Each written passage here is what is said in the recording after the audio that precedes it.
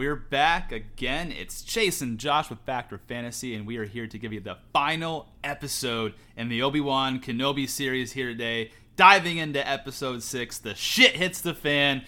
We're going to see how this all plays out. Super excited to dive into it here today. Before we go ahead and do so, I'm going to turn the floor over to Chase to say a few words, and then we're going to get after the finale of this series. At the top of the mountain, man. Yeah, it's game time. We're at the peak of the series, man. I'll let you take it away. Let's get it going. Sounds good. Let's raise our glasses in the air. Do a little quick cheers on the malice and the chalice side of stuff, and then I will go ahead and dive through. Like Chase had mentioned, we switched it up on you last week. He did 2 in a row. He took you through episode 4, took you through episode 5. I'm here to take us home through episode 6. Let's fucking go. Cheers, my man. Let's go. Malice in the chalice, baby. It's all you, man. Let's make it happen. All right. So for Obi-Wan Kenobi, episode 6, the episode opens up back on Tatooine, where we get a little full circle moment because we get that foreman from episode 1. Remember, he ripped off that worker who tried to get the money out of the thing. He said, hey, this is only half. And, you know, that guy is back again, the big, mean foreman. And he pushes out another man of the way so that way he can get the front of the line. I don't know if this guy was serving some sort of drinks or something or soup. I don't know. But he was throwing people out of the way. And like I said, that little full circle moment because he says the same thing that he said back in episode 1 to Obi-Wan. Remember when Obi-Wan witnessed him push that older man? And I'm sorry, not push the older man, but they tell him, like, hit him in the stomach and told him, like, you know, next time you'll go nothing. And, you know, he turned around and to Obi-Wan and said, something you want to say. Well, he just kind of had this full circle moment, did that same sort of deal after he pushed that man out of the way. He's like, something you want to say to the person who was serving whatever it was, the drinks or the soup or the food, whatever. And from the side, we hear Reva's voice. And she says, I have something to say. And that foreman turns around ready to give her a hard time, tells her to wait her turn and that she can have what's left when he's done. But she loses her patience and she force smacks the cup out of the man's hands, and he realizes he's outmatched here. And we see it because obviously we know what happened last week. Reva was stabbed by Darth Vader in that really cool battle that she had no chance in. And she's still walking around, though. She was able to survive the lightsaber through the chest or the stomach, wherever he hit her through. But anyways, Reva's still wounded, and she's moving slowly, and her words come out as if she's in a lot of pain. And she goes to the man pouring the stuff, and she says, I'm looking for a farmer named Owen. And from there, the scene cuts to the transport ship with the survivors of the path making their way through space with the Empire Destroyer on their tail attempting to gun that ship down. And Vader tells them, increase the firepower. So at that point, the scene moves inside the transport ship, and Roken tells everyone that the hyperdrive is almost ready and that they need to move all of the power to the rear shields and that they'll make their way for the planet Tessin and get them out from there. But Obi-Wan, he realizes there's something wrong, and he goes to speak to Roken on the side. Obi-Wan says, we're not going to make it to Tessin, are we? Roken replies, the motivator's shot. The power couplings are bad. I'm working on it, but those shields won't last forever. And Obi-Wan asks him, how much time do you need? Roken says, more than we have. And the shots from the destroyer are bouncing off the transport ship shield, rocking the ship, and the people are scared. And this is one thing I thought they did amazing with Leia's progression and really showing how amazing she is for a 10-year-old girl. Leia has been letting people borrow her Joy Lola to keep their minds off their current situation. And so she's just been, you know, sacrificing her own comfort and letting other people play with Lola so that way it helps the fear a little bit. And even Obi-Wan jokes, he said, well, maybe I should borrow Lola too. And so at that point, the scene moves back to Tatooine, and Owen goes into a shop with the boy Luke, and they need a new belt for the speeder since Luke broke the last one. And again, this is not so much a full circle, but it's kind of like a wink back to Tatooine in episode 1 of the prequels, The Phantom Menace, because we know Anakin was huge into the ships, and he was like one of the greatest pilots, especially for his age back at the time. And it looks like Luke is taken after his father, you know, to destroy the belt on it, the new belt for the speeder. So the man who Reva questioned, who was pouring the drinks or the food, walks into that shop and finds Owen and tells Owen what happened and that Reva is looking for them. At that point, the scene cuts back to Obi-Wan, and he tells Leia that he is going to go off separately in a drop ship to avert Vader's attention towards him so that everyone else can get away. Leia doesn't like that idea, and neither do the other passengers, but Obi-Wan tells him that this diversion will give Roken the time he needs to fix the ship. And Obi-Wan tells everyone, "You've spent 10 years protecting the Jedi. This is my chance to return that favor." And Obi-Wan tries to reason with them, telling them that they are the future and they are what needs to survive. Like, he's like, "I'm an old man. Like, I've done my part. Like, whatever happens to me, it doesn't matter. You guys are what needs to survive. I'm not important here." Leia doesn't want to accept that, and she kind of sulks and walks off. And Obi-Wan grabs Haja to the side and makes Haja promise that he'll get Leia home to Alderaan. And Haja gives Obi-Wan his word that he will. The scene cuts back to Owen, and he gets back to the farm and tells his wife Beru what's happening and how Reva's coming for Luke. Owen tells her that they need to leave and take Luke and hide somewhere, but his wife Beru, she disagrees and says they should stay and defend their home. She tells Owen that they are enough to protect him, and they start pulling out weapons from a secret hole in the wall. I thought that was pretty fucking cool. But at that point, Beru, she's pretty smart too. We don't get enough of her in this series, in my opinion, but she says, "She'll come when the suns go down. Best we get positioned now." That motherfucker was just ready for battle already. Like, she had no worries. He was like, "Let's do it. Let's defend the farm." But at that point, the scene moves back to the transport, and Haja spoke to Leia, and Obi-Wan approaches her, and they talk. So Leia is upset because Obi-Wan told her that he'd take her home, and Obi-Wan tells her that he wishes that he could, and that to tell her father that he tried. And Obi-Wan gives Leia a gift. It's the holster that Tala held her blaster in. And now this is a full circle moment, / also a foreshadow in one fell swoop. It's a full circle from episode 3 in this series, where Tala told Leia that she holds her blaster on a certain side of her body because it gives her a faster draw.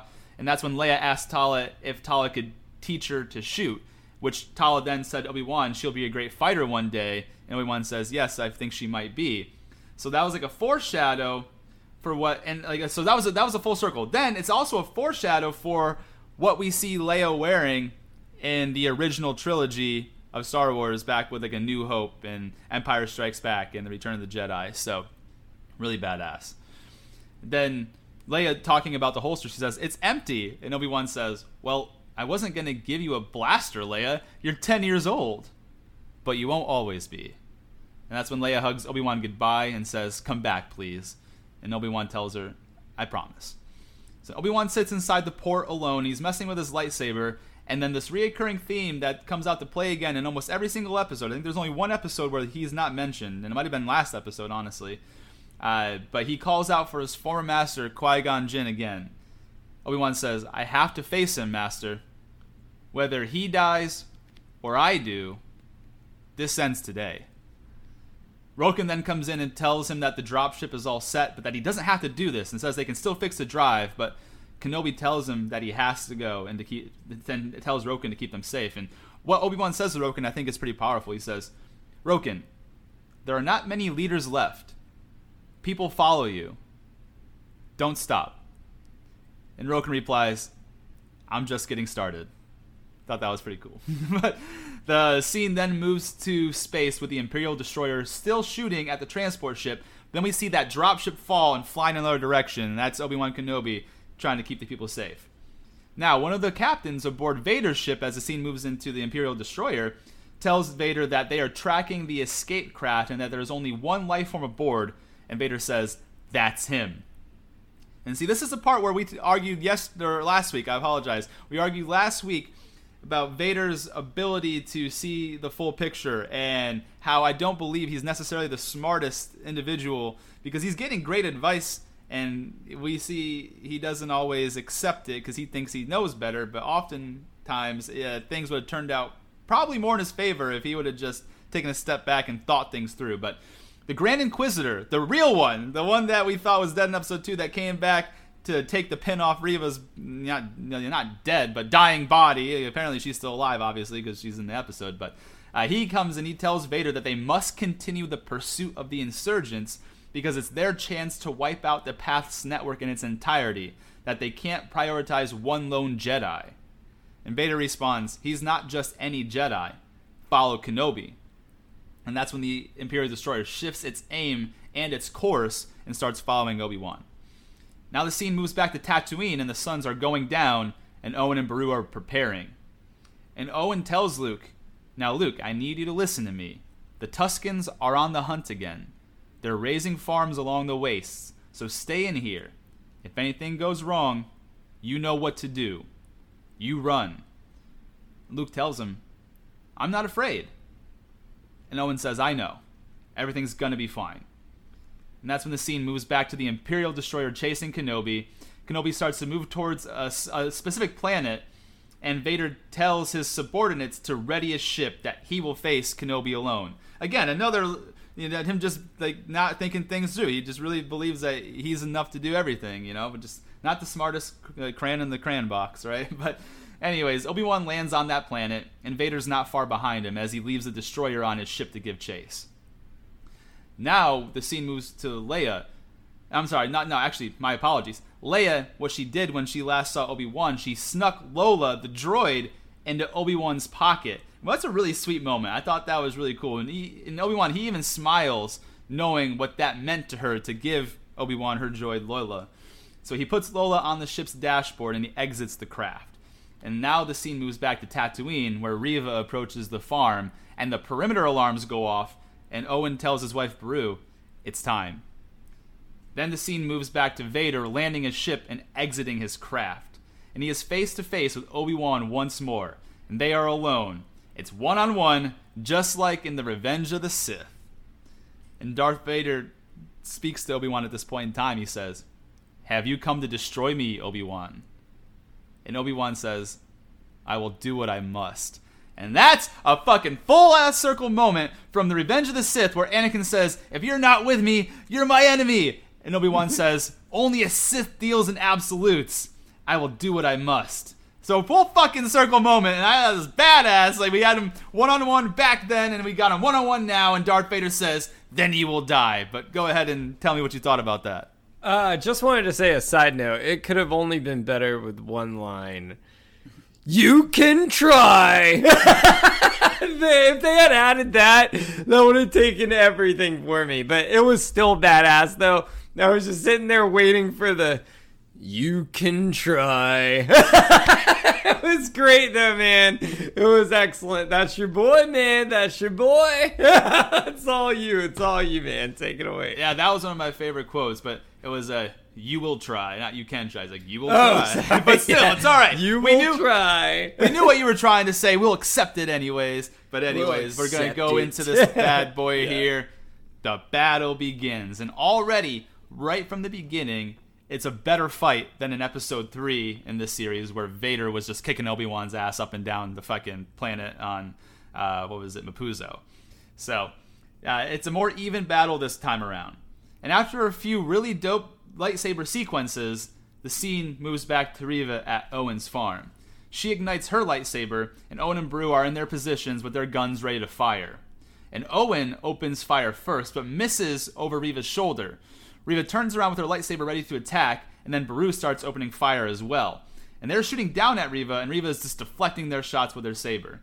Owen is knocking things down over the ledge in an attempt to bar her way, and is just doing everything he can. Because keep in mind, Owen and Beru, they're just regular human civilians. They've got no Jedi ability. They can't wield a lightsaber. They can't use the Force. They are just simple humans trying to protect Luke, who is a very important boy in this universe. So let's just give them their flowers for doing everything they can, knowing that they're outmatched by this I don't want to say fallen Jedi, but Jedi who kind of took the wrong path, so to speak. So anyways, the scene then moves back to Obi-Wan and Vader's duel. We get really great lightsaber sequences, super badass to see on screen. Obi-Wan doing rolls and shit, looking more like the badass that he was, that we grew up with in the prequels.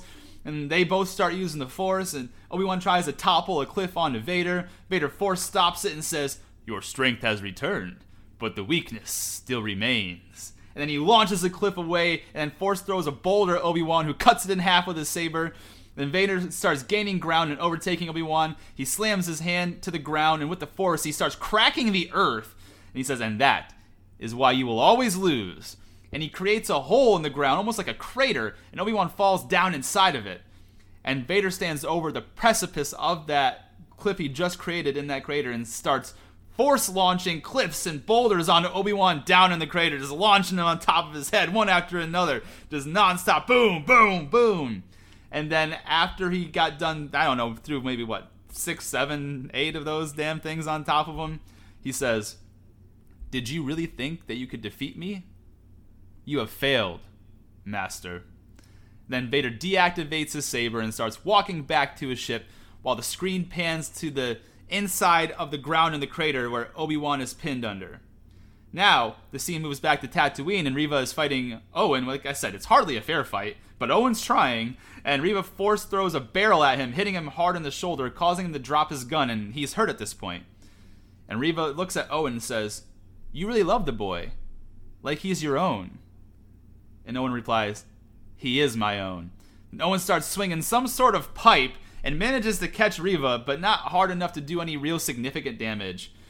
And Owen asks her what she wants, and Owen asks Reva what she wants, and Reva just says, "Justice."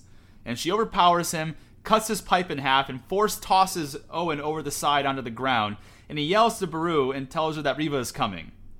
That's when Reva enters the room, and Beru smashes Reva over the head with something and yells for Luke to run. So Reva tosses Beru to the floor and tries to grab Luke, but he escapes out of the hole in the ceiling. Hole in the roof, I should say. And then he takes off running through the desert, and Reva is running after him. She's in pain, but she's determined. Now the scene cuts back to the rubble atop Obi-Wan, and underneath the pile, we see him using the Force with all his might to keep the boulders from crashing down on him. And he hears Anakin's voice inside his head, like old Anakin, like from the prequels. It says, "This is the end for you, my master. Admit that you are beaten." Then the Darth Vader's voice pops in his head and says, "You cannot run, Obi-Wan." Then the voice goes back to the old Anakin, "I see through the lies of the Jedi. You're my enemy." And then the voice back to Vader, "You should have killed me when you had the chance." Then back to the old Anakin, "I do not fear the dark side." Then back to Vader, "I am what you made me." And it seems like he's about to give up. But then he sees flashes in his mind of Leia and Luke and how much they mean to him and how much they're going to need him and how he can't die here. And with a great effort, he force launches the boulders off him, hops out of the crater, and he's ready for round 2, bitches. He's ready for round 2. Let's fucking go. And at that point, Vader and Kenobi relock into battle using both lightsabers and the Force. Seemingly they are in equal strength and ability at this point. Now, Kenobi ends up force tossing Vader into a cliff, then raises his arms Night King style, and force raises all these boulders around him and raining them down on Vader, smashing him in the shoulder, smashing him in the helmet, and Vader's taking hit after hit. But to Vader's credit, he ends up fighting his way through it, and they are saber fighting once again. Now at this point, the scene cuts back to Tatooine with Reva running after Luke, and she's injured and struggling, but she's still hot on his trail. And we see Luke doing his best to slowly crawl up the mountain and escape, and she hasn't found him yet. Then the scene moves back to Vader versus Kenobi, and they are interlocked, going blow for blow. And eventually, Kenobi uses the hilt of his saber to damage the control square of Vader's suit, then Force throws a boulder, which smashes Vader across the head. And we start to see, at this point, Vader's strength is starting to fade. He's wheezing, and he starts swinging wildly, and Obi-Wan slashes him across the back with his lightsaber. At this point, Obi-Wan is firmly in control of the battle. And Vader, he gets up and hacks at Obi-Wan, who easily just blocks it, then Force throws Vader back, causing Vader to fall to one knee. Then Obi-Wan hits a fucking sick combo move where he jumps off the rock Superman style, swings his saber down, catching Vader flush on the helmet, cracking it open. And Obi-Wan is back up and ready to continue, but Vader looks as if he's all out of fight left in him. There's nothing left he's got. Then Vader lifts his head up, and we see the scorched Anakin underneath, where Kenobi's saber slashed the helmet. So we got half helmet here, other half has the burned flesh in one eye of Anakin, and like the mouthpiece is barely working, like the mouth breathing apparatus can barely understand him, and you can kind of hear Vader's voice but Anakin's voice at the same time because of how he damaged it. But Obi-Wan says, "Anakin." And Vader rises to his feet, and with great effort, he says, "Anakin is gone. I am what remains." And Obi-Wan replies, "I am sorry. I'm sorry, Anakin, for all of it." And Vader says, "I am not your failure, Obi-Wan. You didn't kill Anakin Skywalker. I did. The same way I will destroy you." And Obi-Wan replies, then my friend is truly dead. Goodbye, Darth. And Obi-Wan walks off. And he could have ended it all, again, right there, but chooses mercy. Even though, and I will bring this up in a little bit, remember at the very beginning of this episode when he's reaching out to Qui-Gon, he says, this ends today, either he dies or I do. Apparently that was a lie. But anyways, so I thought that was ridiculous. But anyways, Vader starts shouting, Obi-Wan! Obi-Wan! And then he's super weak and falls to one knee again. And Obi-Wan gets back to his dropship and flies off the planet. Now the scene moves back to Reva, and she's scouring the area for Luke. Luke slips and falls on the rocks, and he's crying out.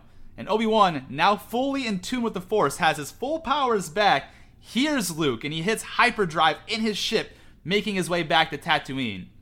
At that point, the scene moves back to Reva, and she comes across Luke's unconscious body, and she ignites her lightsaber.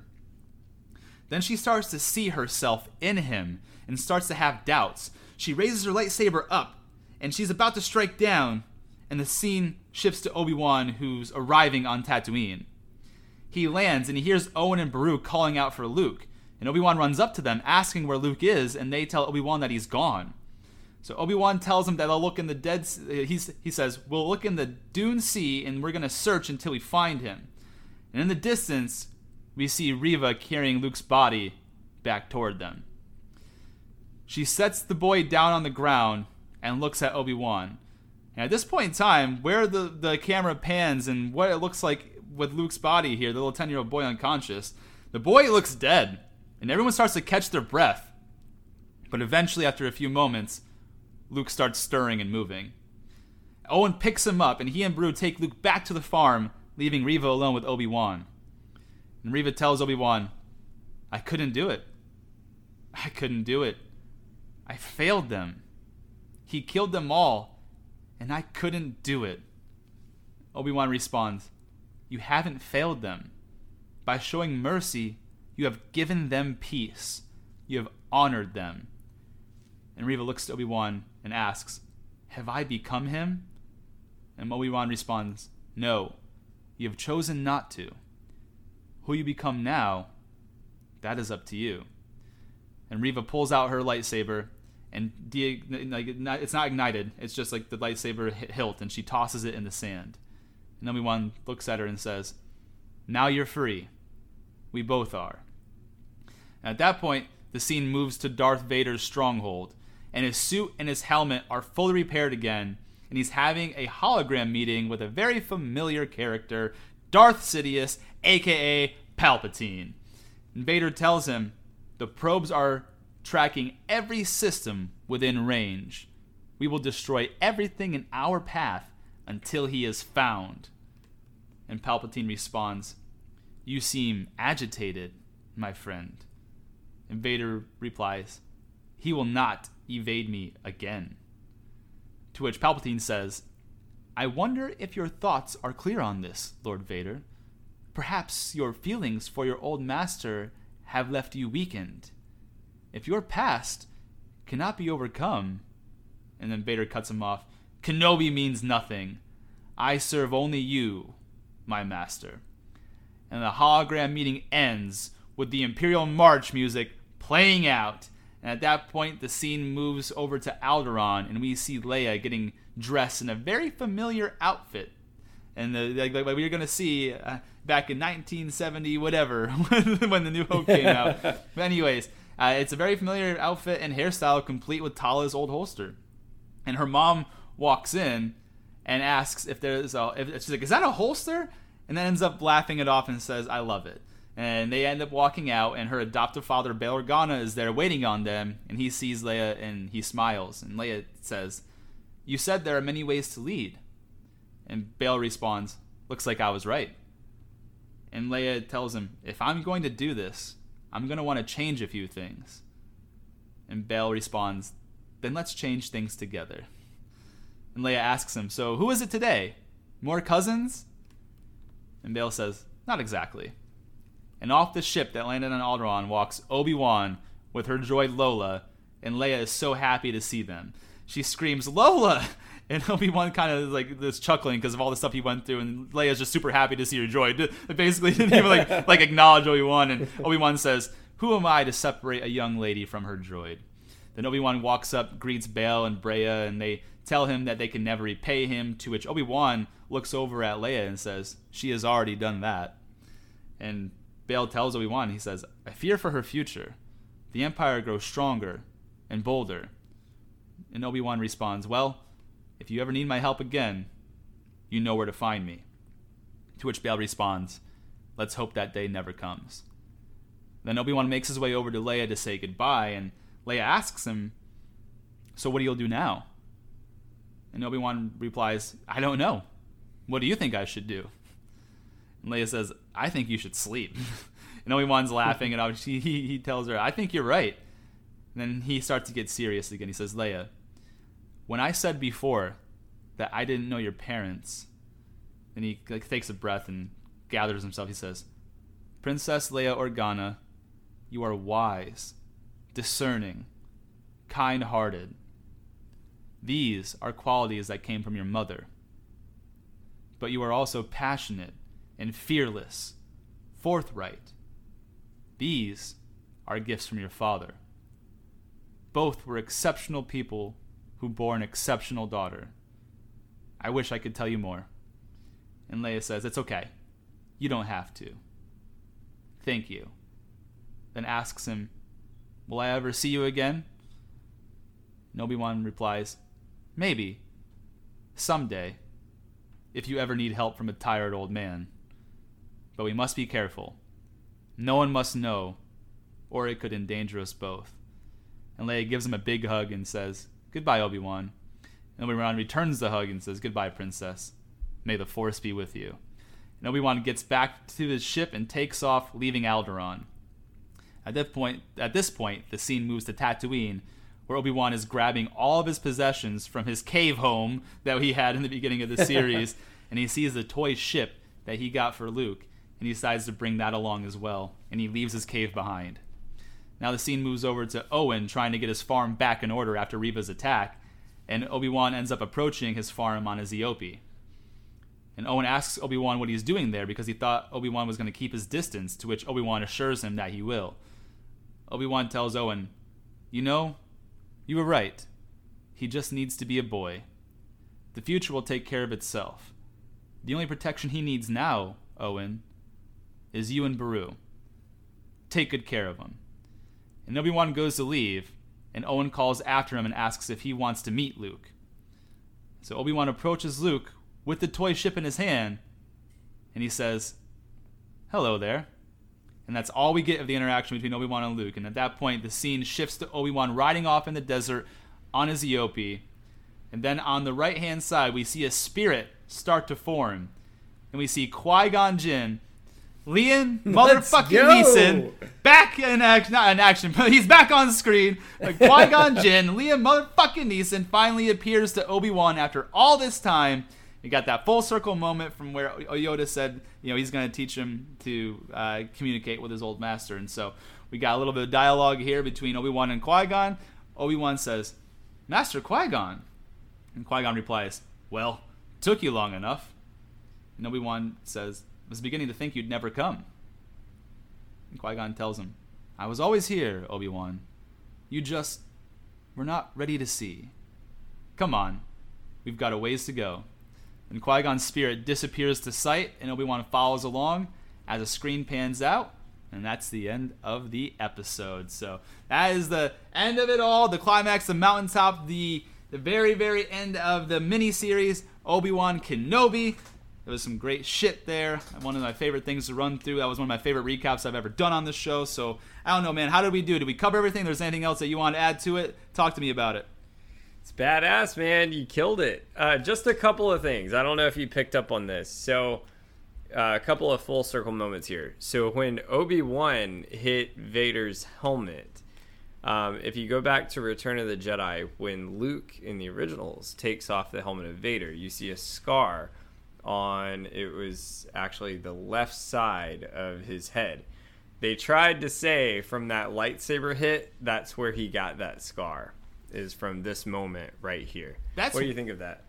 That's weird, because you would think you would see any sort of mark on his head when he looked back up and we saw the helmet kind of in a rough shape, and it was cracked, and you saw like the face underneath. You would think that you would see a scar or like a bleeding wound or something if there's going to be a scar on his head from that specific battle. I don't know. It's hard to convince me that there's going to be a scar if you don't even see an open wound right after it happened. I did. I saw it there. Oh, then maybe it's on screen. Then maybe I gotta go back and see it, because I very, very likely could have missed it. So yeah, it's not bleeding, but you can definitely see it there, like when it's all cracked open and stuff. So I saw it there, but yeah. So, and then the only other thing was when Obi-Wan meets Luke for the first time, he says, "Well, hello there." So that's an iconic line from Clone Wars, where the voice actor that plays Obi-Wan, he started doing that on the show, and it became so prominent that Ewan McGregor, that plays Obi-Wan, wanted to bring it into the show. So just a cool, interesting fact there, I guess, because you guys love interesting facts. But yeah, man, no, I thought you killed it. It's been one hell of a ride. What do you think? Like, what debates did you have about this episode? What takeaways did you have from this thing? Yeah, my takeaway is, so what I really appreciated about this here is I didn't find any significant plot holes like we talked about last week. And this, it obviously that's going to affect the storyline as a whole going into the plot holes we talked about last week. But if we take this episode standalone like we're covering it here today, there wasn't a whole lot I had a problem with. I actually really enjoyed it, and it was just action on action. It first starts off, and their ship's under attack by the Imperial Destroyer. And then he goes off on his side, tries to make it to a planet to draw Vader away. Then Reva, she's trying to attack Owen's farm over on Tatooine. So we had, Obi-Wan versus Darth Vader. We had Reva versus Owen and Beru. We had some flashbacks. We had some full circle moments. It was just really cool. I honestly think this was a great standalone episode, and it tied a lot of stuff together. There was a lot of things that we needed to see that we did see, which was really cool.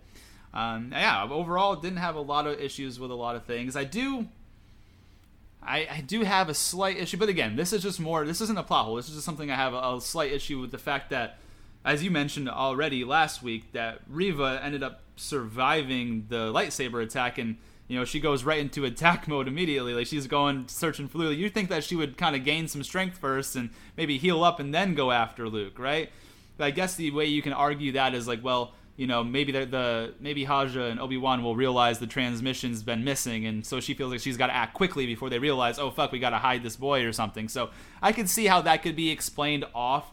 But then to talk about what we talked about last week as well, when we were mentioning, does Obi-Wan ever realize that, hey, Haja, give me that transmitter, and then Haja's like, ah, shit, I don't have it. That actually never comes up to play. Like, that it simply just disappeared from our thoughts and our minds. Apparently, Haja and Obi-Wan never thought that was a big deal, or maybe there was just more pressing issues at the time where Vader's on their ass and Obi-Wan's going to handle it this way. So, yeah, overall takeaways, great episode. Small things here or there that I can be nitpicky about, but nothing to the point where I am upset, where I think it's going to take away from the value of this specific episode to the series. I think this episode is a great way to end the miniseries that we received, and who knows if we'll get anything similar. We can even talk about that next week in our bonus episode. But yeah, no, I think it was great. Overall, I'll give this episode a 9.3 out of 10, and that's how I'll end my takeaways on it. What about you? What takeaways did you have? Yeah, I mean, the thing I loved most about this episode is the full circle moments and the writing, and you can definitely kind of tell, they really did everything they could to bring everyone back. I mean, I kind of wish Qui-Gon Jinn was brought back a little sooner than the last 30 seconds of a limited series. That's another topic we'll have more going to next week. But, overall, it's fantastic. The writing was great. I wish, they maybe like Obi-Wan would have asked for his transmitter back. I mean, maybe she threw that in the sand too. Like, maybe that's leaves off for who knows what may happen later. Maybe someone finds the transmitter in Tatooine. I don't know, man. But no, it was great. Just an overall well-written episode. I like the battle scene specifically more last episode, but this was your classic Obi-Wan Darth Vader fight. I mean, honestly, like, there is not a fight like this other than the original one, which you can tell Obi-Wan's definitely lost an even bigger step 10 years down the road. So it's definitely the perfect one. You know, it's right in between. Vader's at his peak, and you kind of have that reminiscing of the original fight on Mustafar that they had, which was the Battle of Heroes. There you go. I fixed it this time from what I said last week. So I'll give it. The plot holes killed it for me last week, even though I really loved that episode. But so I'll give this one. I ranked last week's episode 8.7. Give this one a 9.0. I think that's fair. I don't think anything is necessarily perfect, but it was just really well written, and everything that they tried to connect with each other. I think they ended it on a high note, man. It's been one hell of a ride on this end. What debates did you have? Yeah, before I jump into my debate for the day, I also want to talk about this a little bit. And obviously, we've spoken and everyone's seen, I hope if you're a Star Wars fan, seen A New Hope. Which is like the very, very first. I would hope so, literally. Oh, it's so punny. I hope you guys have all seen it. But the reason I'm bringing this up right here is we see the progression along the years, right? So in Revenge of the Sith, we see Obi-Wan versus Anakin. And even though it's a close-ish battle, Obi-Wan never seemed like he was outmatched in the initial battle of the heroes. And ends up culminating in him taking Anakin's arms and legs off, right? So Obi-Wan pretty handily took that battle victory himself. Now this kind of halfway, I wouldn't say halfway, but like maybe what's right before a half, like a quarter, I don't know. But either way, so because it's not, I wouldn't say exactly during the timeline between, because this is only 10 years later, and who knows how many, because you saw how old Obi-Wan looks in A New Hope, so there's got to be even like a big gap of years in between. You know, and plus, obviously, Luke's got to grow up to be the. Yeah. Actually, you know what? I think it would be actually halfway because it is about. Yeah, you're right. No, yeah, absolutely. Because about 10. I'm thinking about it now because Luke's supposed to be 10 right now, and he's going to be 19 when we come up in A New Hope. So actually, yes, this is an absolute perfect middle of the ground here. So Obi-Wan pretty handily won the Battle of the Heroes. It wasn't much of a like. Not to say it's not much of a contest. It took everything he had to do it, but there was no part where you thought Obi-Wan was going to lose there.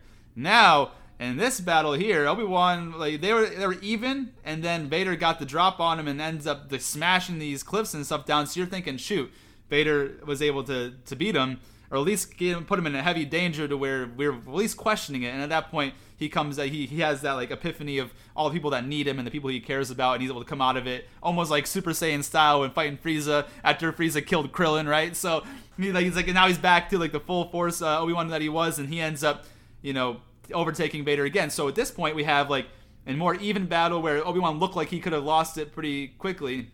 I wouldn't say pretty quickly, but he looked like he could have lost that battle, but he comes back and wins. Then we go to the New Hope, and we know what happens in the New Hope. Darth Vader kills Obi-Wan, right? So it's like we go from one end of the spectrum to the other end of the spectrum. Like Obi-Wan effectively kills Anakin Skywalker. Obi-Wan and Darth Vader duel it out and have a back and forth, but Obi-Wan eventually overtakes him, and then we got Obi-Wan and Darth Vader kills Obi-Wan in A New Hope. So I kind of thought that's pretty cool if we think of the timeline and how it almost is directly halfway in between, where we left off after the Order 66 and the pickup of A New Hope. So really cool shit, man, really cool shit. In terms of my debate for the day, this is going to really play a factor when I talk about certain things next week as well too, but my debate is, why does Vader just not listen to anyone except like I know why. Like I shouldn't ask that. That's not really my question.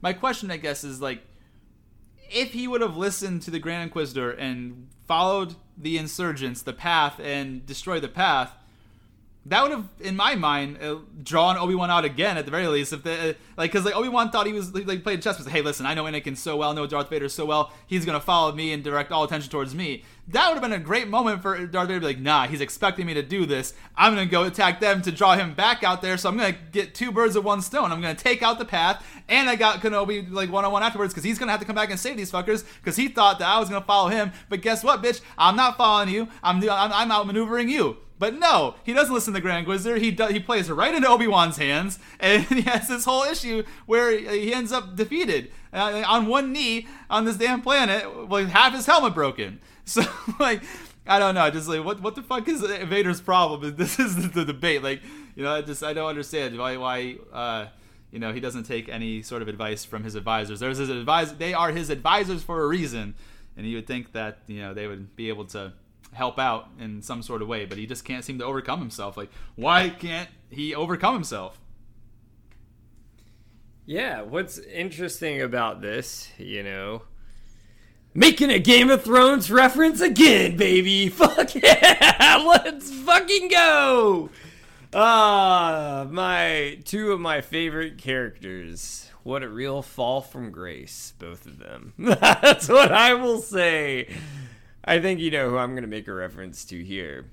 Well, one had such a fantastic hand that could have advised her, and she chose not to listen to him either. So, exactly. The common ground here, I will say, is they both decided to make it personal. And I understand what you're saying is he's not exactly intelligent Vader, but at the same time, the guy did know how to make an entire pod racer. So we have to bring that into account. He did win a pod race back when he was like 10 years old, speaking of the timeline of 10, right? And Qui-Gon Jinn, talk about full circle moment there. But this is where they both fall from grace. Neither one of them listens to their advisors. Neither one of them. Daenerys chose to make it personal, burned down King's Landing with everyone in it, and then when she won, what was left to rule? There was nothing there! You were rolling over ash and sand. That's all that was there. There was a metal chair, and then sand and ash. That was it.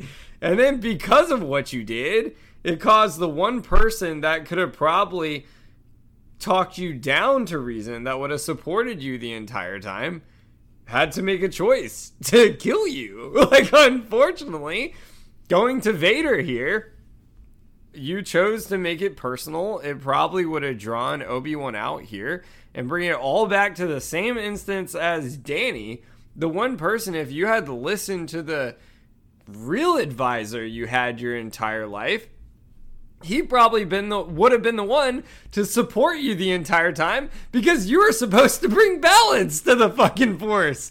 But you chose to let your own arrogance and personal vendetta get in the way of this, which goes back to, which I understand, it was awful what happened to Anakin. I don't agree that it was right at all what happened to him, and it sucks.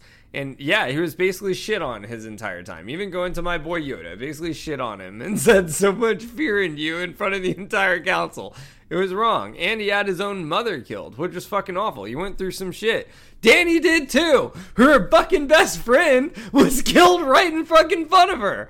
I love Danny. She's awesome. One of my favorite characters. Vader, my favorite villain of all time, because I don't consider Danny a villain like you do, even though most people do, unfortunately, because of fucking season 8. But my point is, two of my favorite characters, talk about a big fucking fall from grace. I still don't think it makes it right what either fucking one of them did. Can't sit here and defend that shit. And that's because they both let their own personal vendettas get in the way. If Vader listened to the Grand Inquisitor, it would have probably drawn Obi-Wan out again. Now, yeah, because I do not think Obi-Wan would have just sat there while, like, all those people died. I don't think he would have done that. This isn't the meat cutter again. And on top of that, too, Leia's with them. So, like, the whole mission was to rescue Leia. So, Leia's with the path right now. He's just going to let them, like, you know, go, fuck it. I'm going to go off on my own now. Like, no, he's going to go back and try to rescue her again. So, like, if he thought for 10 seconds about how best to approach the situation, we could be having a totally different discussion right now. But no, of course not. He decided he's going to make it personal, like you said, and sometimes you can't let personal feelings impact a business decision. So that's all I'll say there. And that's what I think it was, man. I think, you know, he's dwelled on this shit for 10 years, and he said, I don't give a fuck about those other people on that ship. I will go after them later because I don't really care, because they pose no threat to me.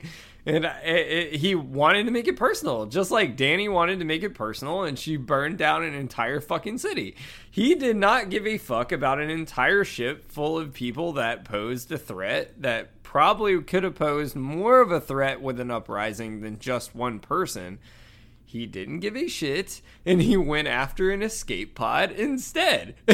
And that's what happened. And I'm sorry, but you know, neither one of them chose, neither Dany and neither Vader chose to listen to their advisors. And this is exactly why, for instance, whether it's a president, whether it's a king, whether it's a queen, whether it's a prime minister, whoever the fuck it is, this is why not one person is supposed to just go with however they feel. This is why you have people advise you in these situations. But what can I say? You know, it is what it is. In a way, I guess it's for the better, because if I still could probably argue, hopefully, fate would bring balance to the Force, because that one person would still be saved in that situation.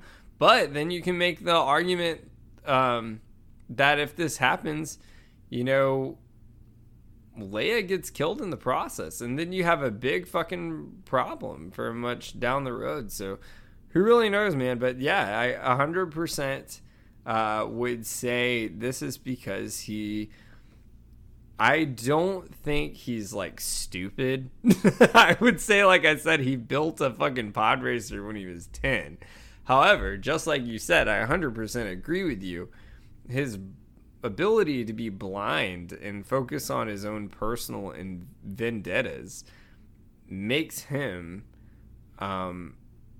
really doesn't think about the whole situation and one-sided, which kills his ability to be intellectual, which killed Anakin. So it's a two-way lightsaber here, man. But what are your thoughts on that? I think that Obi-Wan said it best himself last episode when we had the flashbacks to the training. He says, "Your need to prove yourself will be your undoing, and until you learn to overcome it, a Padawan you'll still be." So I think that really defines it excellently, in my opinion. That's exactly what Anakin / Darth Vader did here as well. He felt the need to prove himself that, no, I am strong enough to overtake Obi-Wan alone. I can do this. And in his mind, like, once if Obi-Wan's gone, the rest of everything doesn't matter. There's no one else. If I can take out Obi-Wan, there's not another being in this universe that is a match for me. So I'm going to focus on destroying this guy, and then whatever happens afterwards, I'm not even worried about it, because I took out my biggest rival. And so I'm thinking that might be what his mindset was, although he definitely is forgetting about a certain green character that doesn't make an appearance here. But anyways, I think that in his mind, if he was able to kill Obi-Wan, get rid of Obi-Wan, he doesn't have anything. No, there's no one left to rival him in the Star Wars universe. So he's like, hey, no, instead of going ahead and taking out, like, being smart about it and taking out these insurgents here, this path first to destroy anyone that could ever undermine me, and also in the process bring Obi-Wan back because he's going to want to come rescue Leia again, I'm just going to go kill Obi-Wan now, because if I kill him now and he's got no chance to escape, and I've got no one left to contend with, because if he can't beat me, no one in this universe can beat me.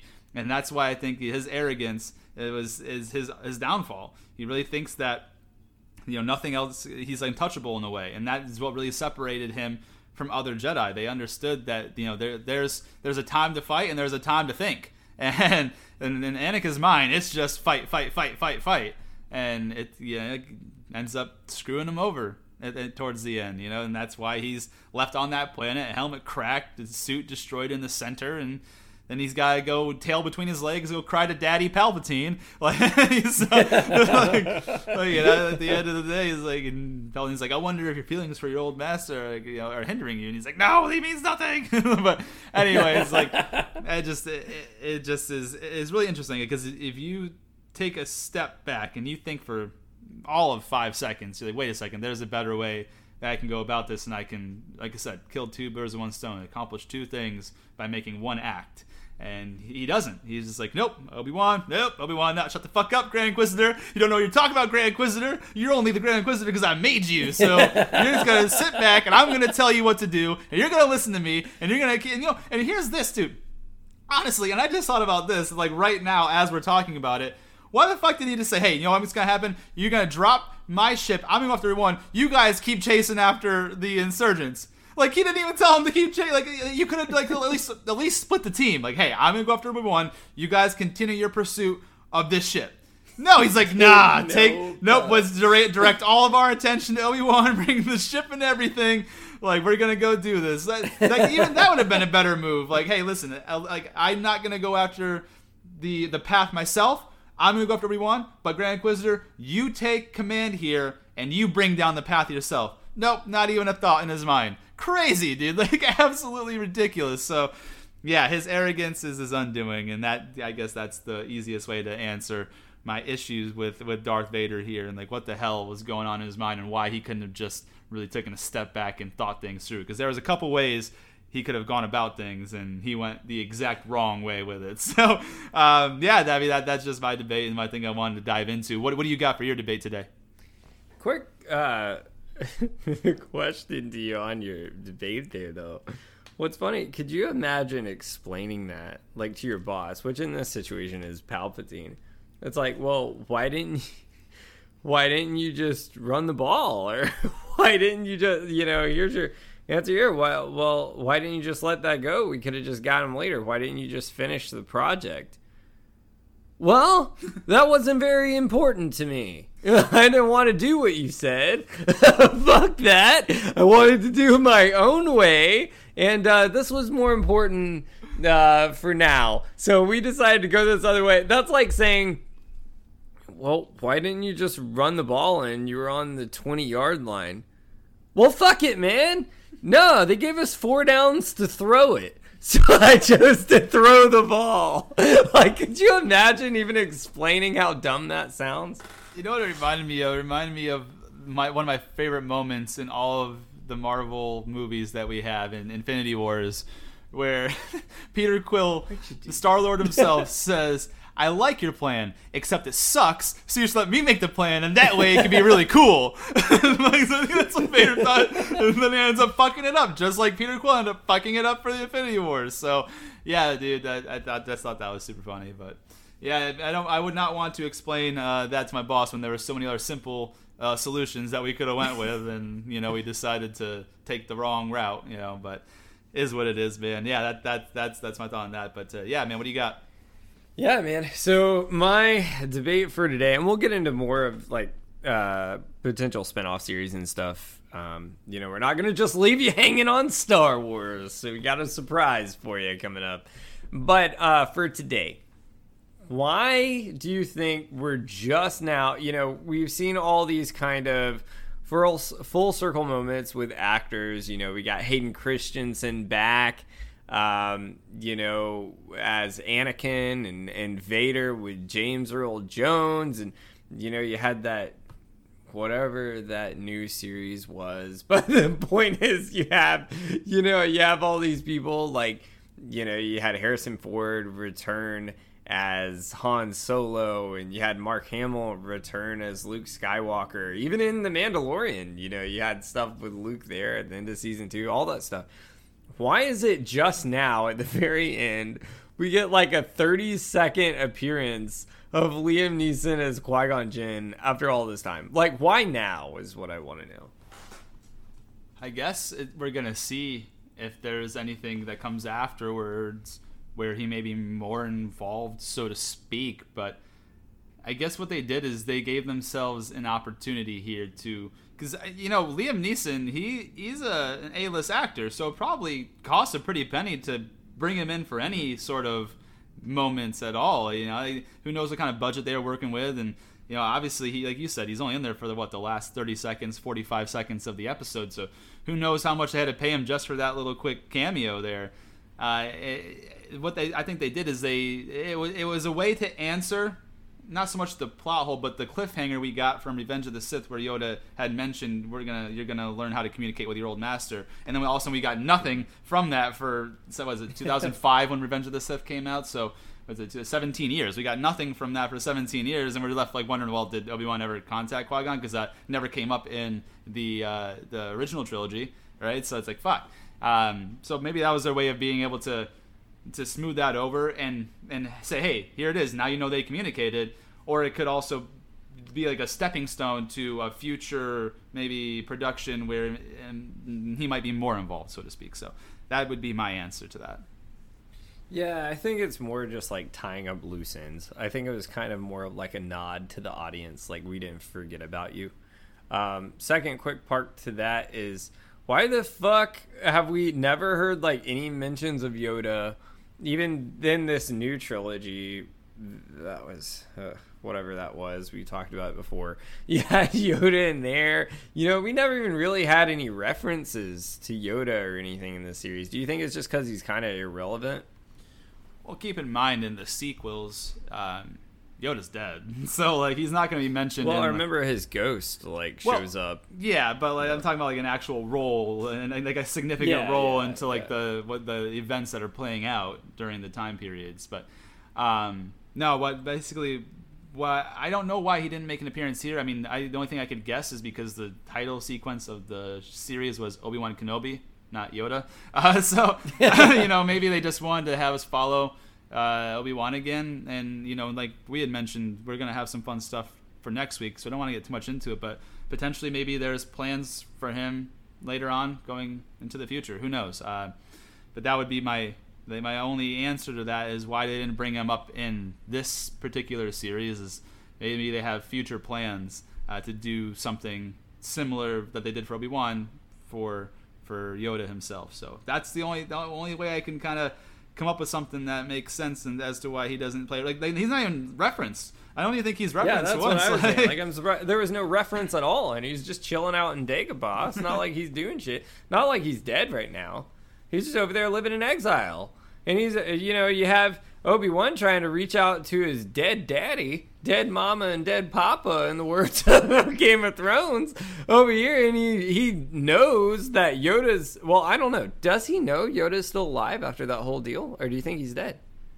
You know, that's a good question, too, because when they departed from Revenge of the Sith, he said, I must now go into exile, so I don't know if he ever stayed in contact. That's something we never... said peace, man. He said... Fuck you! Fuck you! Good luck with your meat grinding, man. You got some meats to cut. Yeah, I don't know, dude. Like, I just think that I don't know if they've been in contact at all. Maybe they sort of did the whole deal where, like, hey, like Yoda might have on the side been like, I'll contact you and I need you or something, or what? Maybe they have been in contact and we just don't know about it, and it just wasn't brought up or referenced here.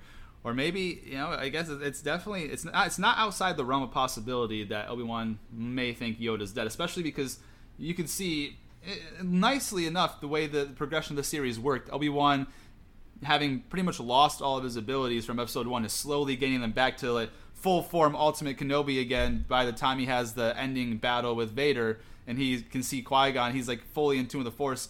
So maybe it's to the point where he didn't know because he couldn't reach out with the Force because he lost those abilities, and now that he's at the full potential of what he was before, maybe now going forward he will be able to. I guess that could be something that they may play on. But yeah, that's the only thing I got for that. Yeah, 100%. I think they just said, fuck it, we're not going to reference it. I think it was probably more because, think of it too, like, what's the other big series we've been talking about besides this one that's Star Wars right now that's killing it in the Star Wars universe? Mandalorian. And what does everyone always reference on Mandalorian? Grogu. So, I mean, maybe they're like, okay, we're tired of talking about this right now. Whatever, you're on your own.